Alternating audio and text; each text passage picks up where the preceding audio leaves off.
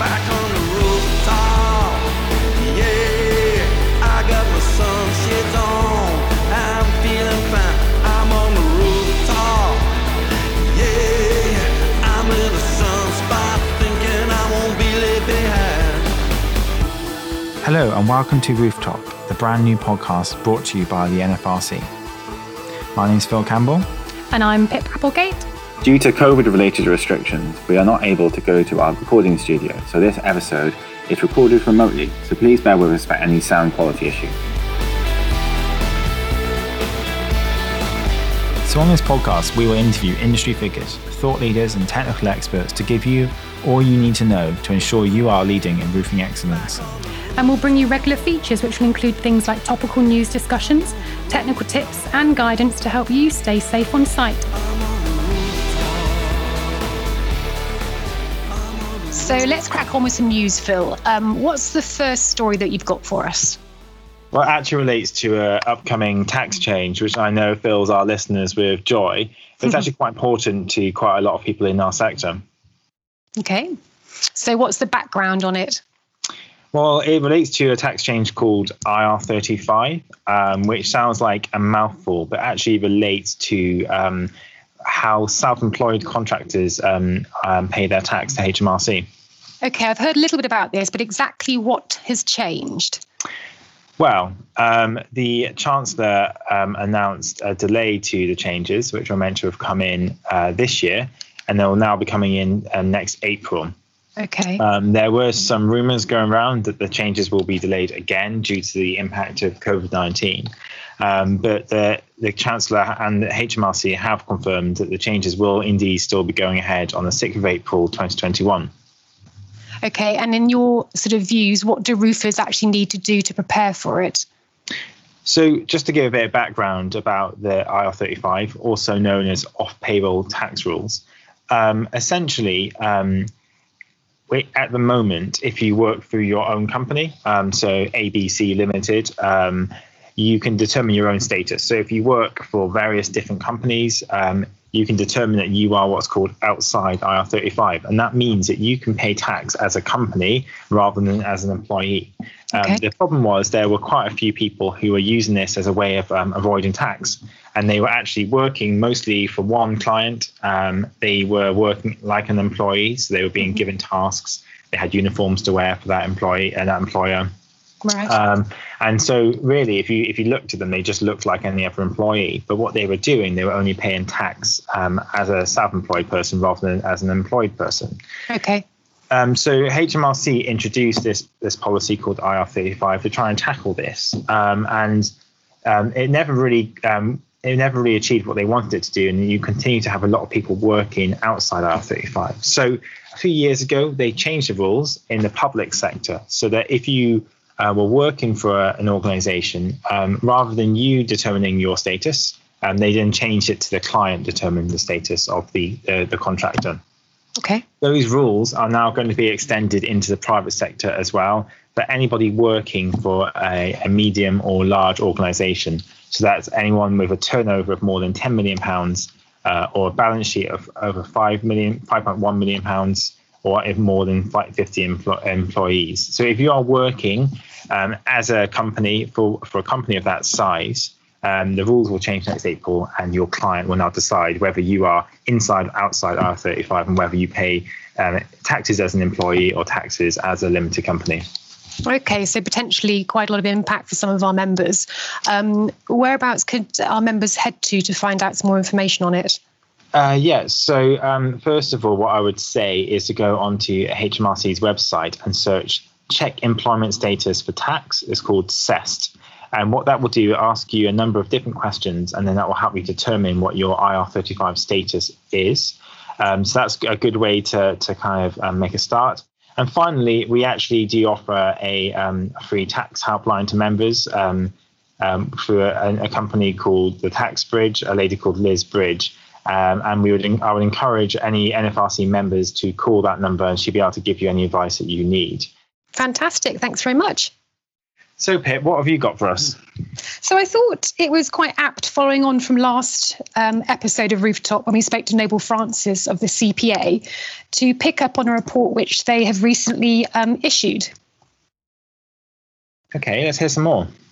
So the report is titled Regional Construction Hotspots in Great Britain 2020, and it provides a forward-looking analysis of construction activity. It basically analyses construction contract awards at a high level, firstly identifying pockets of growth or contraction, i.e. hotspots or cold spots, in a regional sort of activity, and secondly to offer sort of a forward-looking indication of growth by region and by sector. Okay, so what is meant by hotspots or cold spots? Okay, good question. So basically, they're a way of identifying regions where contract awards in 2019 were significantly above, i.e. a hotspot, or significantly below, i.e. a cold spot, when compared to previous years. So therefore, they're highlighting pockets of activity or contraction in construction industry in the near future. And basically, by using data on contract awards over 2019, the report looks at construction work that lies ahead rather than reporting on activity in the past. And obviously, with this year's economic developments being somewhat unprecedented, project tracking data has also helped to understand the effect that the pandemic has had on things. So I imagine what all of our listeners are wondering is, what are some of the key report findings? Okay, so before I get onto those, it's worth noting that there are some results which are very much positive, but may not actually be classed as a hotspot just because of how their contract award compares to previous years. Right. So, for example, Manchester was in the top 10 largest regions in terms of the value of contracts awarded in 2019. However, this was about 23% or so below the value of contracts awarded in that region in the previous year, and also in line with the long-term average. So whilst it's a large source of construction work, it's not classed as a hotspot region. Okay, so can you give us some hotspot info? Sure. So good news. There are some clear hotspots for upcoming construction activity over the next 6 to 12 months across Great Britain. Yeah, that's encouraging. Yeah, absolutely. Perhaps unsurprisingly, when looking at the value of the contract awards in 2019, commercial projects in Westminster, Tower Hamlets, Lewisham and Southwark meant that London obviously dominates, with these three regions alone totaling a value of £1.1 billion. Oh. Yeah, so following on from that, more interestingly perhaps, West Cumbria recorded the largest growth in contract awards in 2019, with an increase of 580% from the previous year. Wow. Falkirk was the only broad hotspot in 2019. So that's looking at contract awards in each of the three main construction sectors of residential, commercial and infrastructure. And these were significantly above the long-term average. Okay, that sounds like really good. But are there any other key findings you wanted to share? Yeah, so I mean, obviously the report has way more detailed information than I've just mentioned, and it's actually quite an interesting read. There are heaps of tables covering all the different hotspots and cold spots by region and by sector. It's also worth noting that construction hotspots may also show due to a large single project in one sector, such as like a high value transport or utilities project, where contracts are awarded, but they also take time to build out. Some might view these as actually skewing the results, but they still represent sort of a significant driver of regional growth and activity, and also show to be a driver of those hotspots throughout the country. And finally, I suppose, with the exception of Wales, that has none, construction cold spots do obviously feature across Great Britain. However, end on a high, there are more hotspots than cold spots identified for the three main construction areas of residential, commercial and infrastructure. So a little bit of good news for these hard times. Absolutely. And in terms of... Oh, go on, sorry. Go ahead, Pip, go on. I was just going to say, if our members sort of want to find out a bit more information, they can head to the CPA website where they can download a copy of the report. Just what I was going to ask. Okay, thanks, Pip. So Phil, let's crack on with the last story for the episode. What have you got for us? Yeah, so obviously the temperatures are starting to plummet, and winter is definitely upon us. But what does that mean for roofers and those working outside? Well, Marley, the manufacturer, have put out some new advice which NFRC have supported, and it's around winter working. Okay, and in terms of roofing, there might be some obvious ones, but what kind of risks are there out there for our roofers? Well, quite a few actually. So some of the obvious ones are, strong winds, freezing cold temperatures, snow, ice, rain.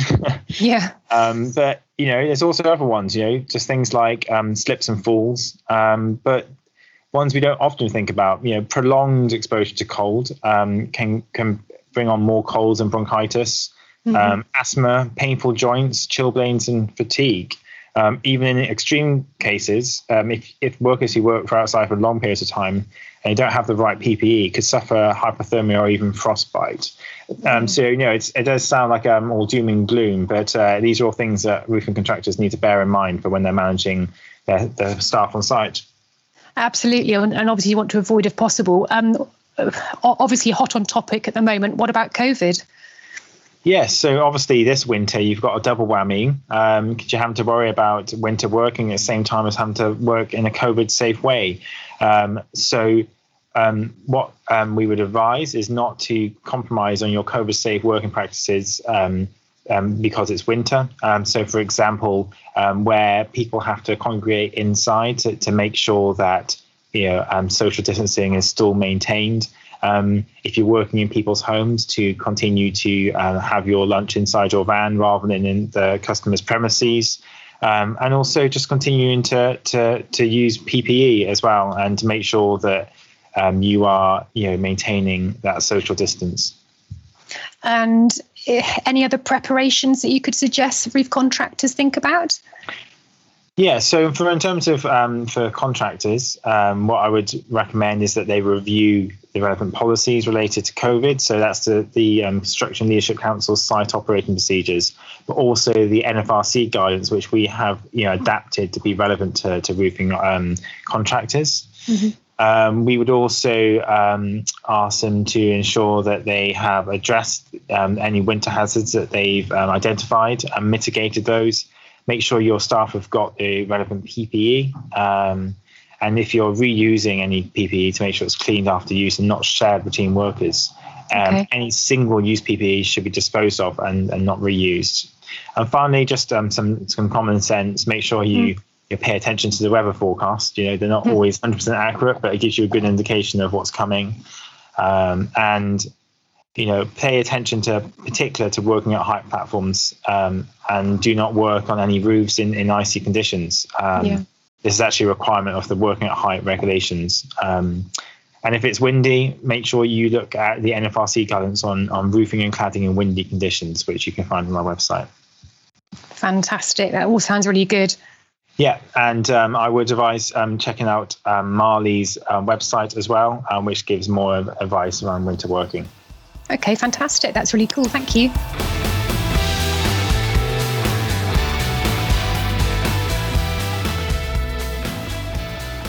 So today we're joined by Richard Miller, Head of Qualifications and Standards at NFRC. Welcome, Richard. Good morning, Phil. Good morning, Pip. Morning. So Richard, could you just tell us a little bit about yourself and what you do at NFRC? Certainly can, Phil. So as you alluded to, my role within the NFRC is Head of Qualification and Standards. Primarily, I have a couple of main roles that I'm carrying out at this moment in time. You would have seen quite a lot of publicity around at the moment, and probably the biggest part of the role currently is the Roof Cert accreditation program that we're working on. And that is about ensuring that we have, consistency in progressive development of operatives within the industry, ensuring that we've got a standardised approach to that, but also ensuring that as part of that process that we've listened to what the industry needs are, not only as of today, but in the future as well. And that also takes into account a lot of work streams that are also happening within the wider construction remit as well. Also, as part of that fundamental role, again, qualifications and standards, it's about having an approach to overall quality. So there's a lot within my role that includes inspection and audit. So I carry out, periodic internal audits, predominantly for our competent roofer scheme as well, ensuring that obviously we are providing the service to our external clients. And then for our membership inspection criteria as well, Phil, it's also about ensuring that we've got a standardised, consistent approach to that as well. So I think we can sum it up overall in terms of looking at a standardised approach to quality overall of the services that we offer as the Roofing Federation. And so I believe that you started off your career on the tools. If so, what made you consider a career in roofing, Rich? Well, Pip, I'm going to tell just a little bit of a brief story on this one here because, I can relate to a lot of, to how a lot of other roofers, fell into the industry. And I use the word fell. I actually didn't, start my career out wanting to be a roofer at all. It wasn't even on the horizon. In fact, I didn't even know what roofing was about. Even within the wider construction. So I started my working career, as you do, as sort of a 16, 17-year-old, unsure of what I wanted to do. Found myself in a factory and in an environment that wasn't comfortable at all. And I knew I had to make a change. And having conversations with certain family members, they were telling me about getting a trade, etc. And I actually, ironically went down to the job centre once and just seen as it was back then, a little bit of a white card on the board, roofing apprentice, and I'm going to say £35 a week at that time. And showing your age now. And that was a significant, drop in income for what I was doing. But it was almost like I had a eureka moment at that time to know that actually sometimes you've got to take steps backwards in order to, make big steps forward. And it was the best thing I ever done. I then went and joined a real small company. It was a one-man band company. Learned a lot from that gentleman at the time, and then subsequently moved on to a bigger organisation, and then completed, a fully fledged apprenticeship in built-up felt roofing, as it was known at the time. Now, as we now refer to RBM, and the rest is history. I just went from strength to strength, and I've enjoyed every aspect within the industry that I've done to date. My work took me up to Scotland and back as well, and now I find myself doing what I'm doing in the roofing industry for the NFRC. So it's been a journey. So, Rich, just to pick you up on that, so obviously going from those kind of those beginnings to where you are now, that's like a missing piece. So, how did you get involved in the whole skills and training part of roofing? So it's really, really interesting, Phil, in the sense that, I've done a number of years on the tools. I went into sort of charge and supervisory, but always remained on the tools. I was always an on-the-site supervisor. And actually, ironically, from my apprenticeship, something actually went wrong with the qualification element of it. They never granted me the qualification at the time. So actually, I ended up having had to be reassessed sort of a number of years down the line for my vocational qualification. And I actually just got talking to the assessor at the time in terms of, how do you get involved in this? And he actually put me in contact with somebody at the CITB. Had a few conversations with people at the CITB, and before I knew it, I actually then was a contractor within CITB, now beginning to give something back to my industry to support people through their upskilling and their achievements vocationally. So it started off in that particular way. And, I then just went from strength to strength, if you like, in terms of assessment through to verification to then product manager. And as you keep scaling on, and, I ended up sort of here at the NFRC as head of qualifications and standards. And as I'll keep reiterating, looking to give back. Oh, that's brilliant. I wondered, actually, you've mentioned RoofCert already, but I wondered if you could tell us a bit more about how it actually got underway and what sort of got it started in the first place. I can. So, historically over a number of years, and this goes back to my CITB times and also with my NFRC times as well, and beyond that, the roofing industry, as well as the wider construction, have always cited, a lack of skills within the industry, a real shortage of knowledge and practical experience, but also about not being able to attract new talent into construction and into roofing. Mm-hmm. So in 2016, NFRC with CITB created a piece of research looking at some of the fundamentals, fundamental constraints within the industry to actually see if there was a way forward with them. The research concluded everyone's thoughts that the image of roofing wasn't where it should be, that there is a skill shortage, that we don't do enough to attract the right talent into the industry, or any talent for one to a better degree. And then actually the core recommendation that come out of that research was we needed to professionalise the industry. Roofing gets a hard time, but on the flip side, creates some fantastic opportunities. There's some fantastic work produced. But we're not seen as up there with some of the other subsectors in construction. So things need to be done, and that's ultimately where RoofCert was born. So Richard, listening, we've got roofing operatives, we've got owners of roofing companies, people from across the industry, roof training groups. Why should they get involved? What's in it for them? So Phil, I think if we go back to the principles of the research that I've mentioned just there, this is about sort of eliminating and mitigating all those issues that we identified.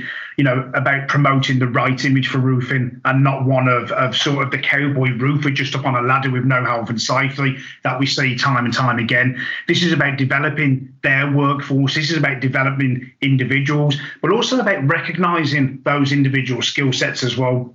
From a company point of view, Phil, there's a lot of investment that's made on upskilling and vocational achievement within roofing that's never formally recognised and doesn't support those businesses when it comes to, let's say, procurement of works, for instance. What the RoofCert accreditation programme will aid is a standardised approach to that. It will get deeper into the wider marketplace and hopefully becomes something that's specified in the future, and then gives an angle, a competitive advantage then to those organisations that have been the early adopters, if you like.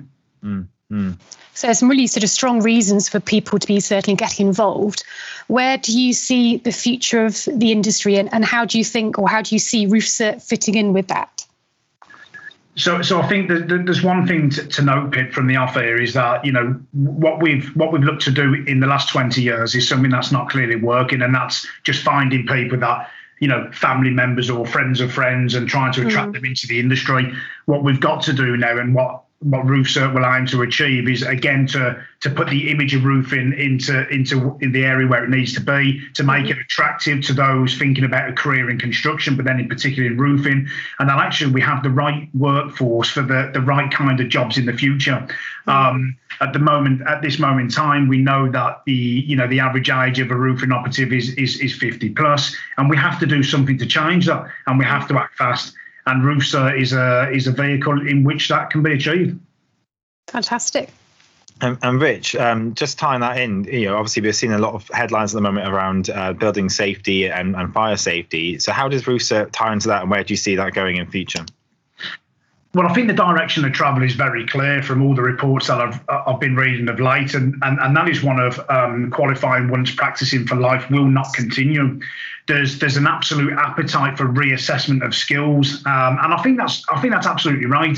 I think in an ever-changing environment that we've got now in society, let alone just in our working days, things change on a weekly, monthly, yearly basis, and actually skill sets and knowledge need to adapt accordingly. So RoofCert accreditation programme will seek to identify the current level of knowledge and skills as of today. It will implement the right level of CPD moving forward, and therefore will support the industry in continuation of its professionalism and ensuring that the right up-to-date skills are across the industry, which ultimately, Pip, should lead to better productivity and right first time mentality. Absolutely. And so with regards to, there's obviously a lot of content on the website that people can go and have a look at. In terms of cost, how does it work for an individual or an organisation looking to put somebody through RoofCert?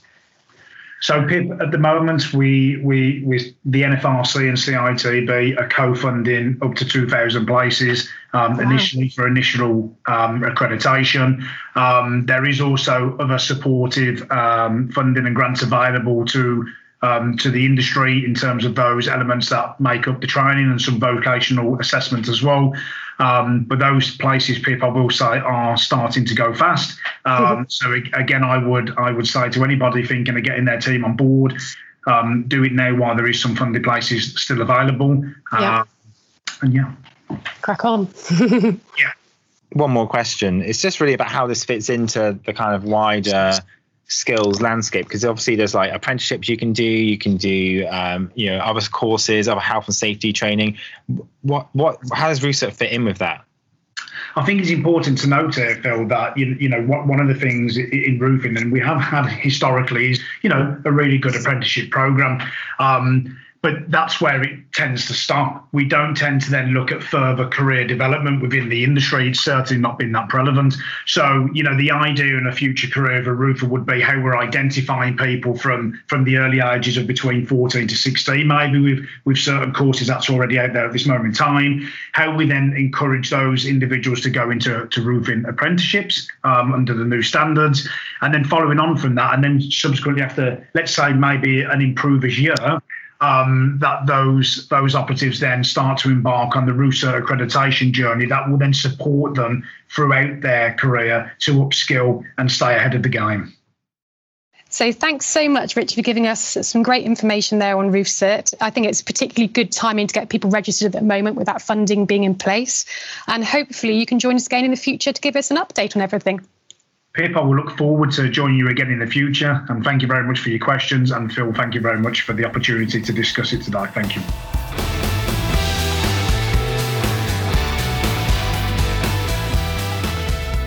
So now time for Gary's technical tip. We are joined by Gary Walpole, Safety, Health and Environment Officer at NFRC. Welcome, Gary.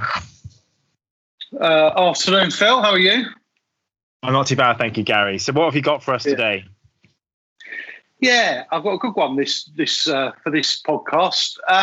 Following a roof fire at a school in Nottinghamshire earlier this year, the NFRC technical team, in contribution with industry experts, have produced a safety alert to highlight the increased fire risk of class buildings, especially when carrying out hot works.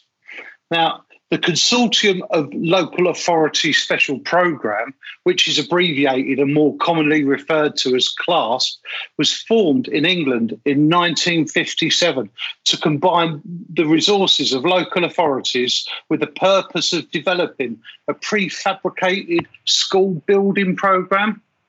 Now, CLASP is one type of consortia school construction, along with others such as Schola, Rosler and Mace, and many, many more, which are all lightweight in design. Now, the main concern with the design is the open void above the suspended ceiling, which can potentially span the entire school. If you are using a gas torch to install a flashing under a window, for instance, now you shouldn't be doing that, but this is for instance, and the flame breaches the void, once the fire starts in this type of school building, it tends to result in rapid fire loss. And it's also worth bearing in mind that renovations of these buildings can conceal the original construction, and it may also add new combustible components such as insulation and cladding. So the safety alert highlights actions you should take when working on class schools, like avoiding the risk and using flame-free alternative products, and reducing the risks by strictly following the Safe to Torch guidelines and selecting flame-free alternatives in high-risk areas. So it sounds like a really important document, Gary. It is because, it's something that we perhaps haven't been aware of, taken into consideration the design, but it's obviously very important that we do that. And it just highlights how important our Safe to Torch campaign is and why people should be following the guidelines within that campaign. Well, great. Well, I encourage everyone to download that document and take a read through, and also to check out the Safe to Torch website. Thank you, Gary. That's great, Gary. Thanks ever so much. So that's it for this episode. Thank you to our guest, Richard Miller, and to Gary for his top technical tip. We hope you've enjoyed the episode and that you tune in for future editions. Please make sure you subscribe and do share this with friends and colleagues. So it's goodbye from me. And goodbye from me.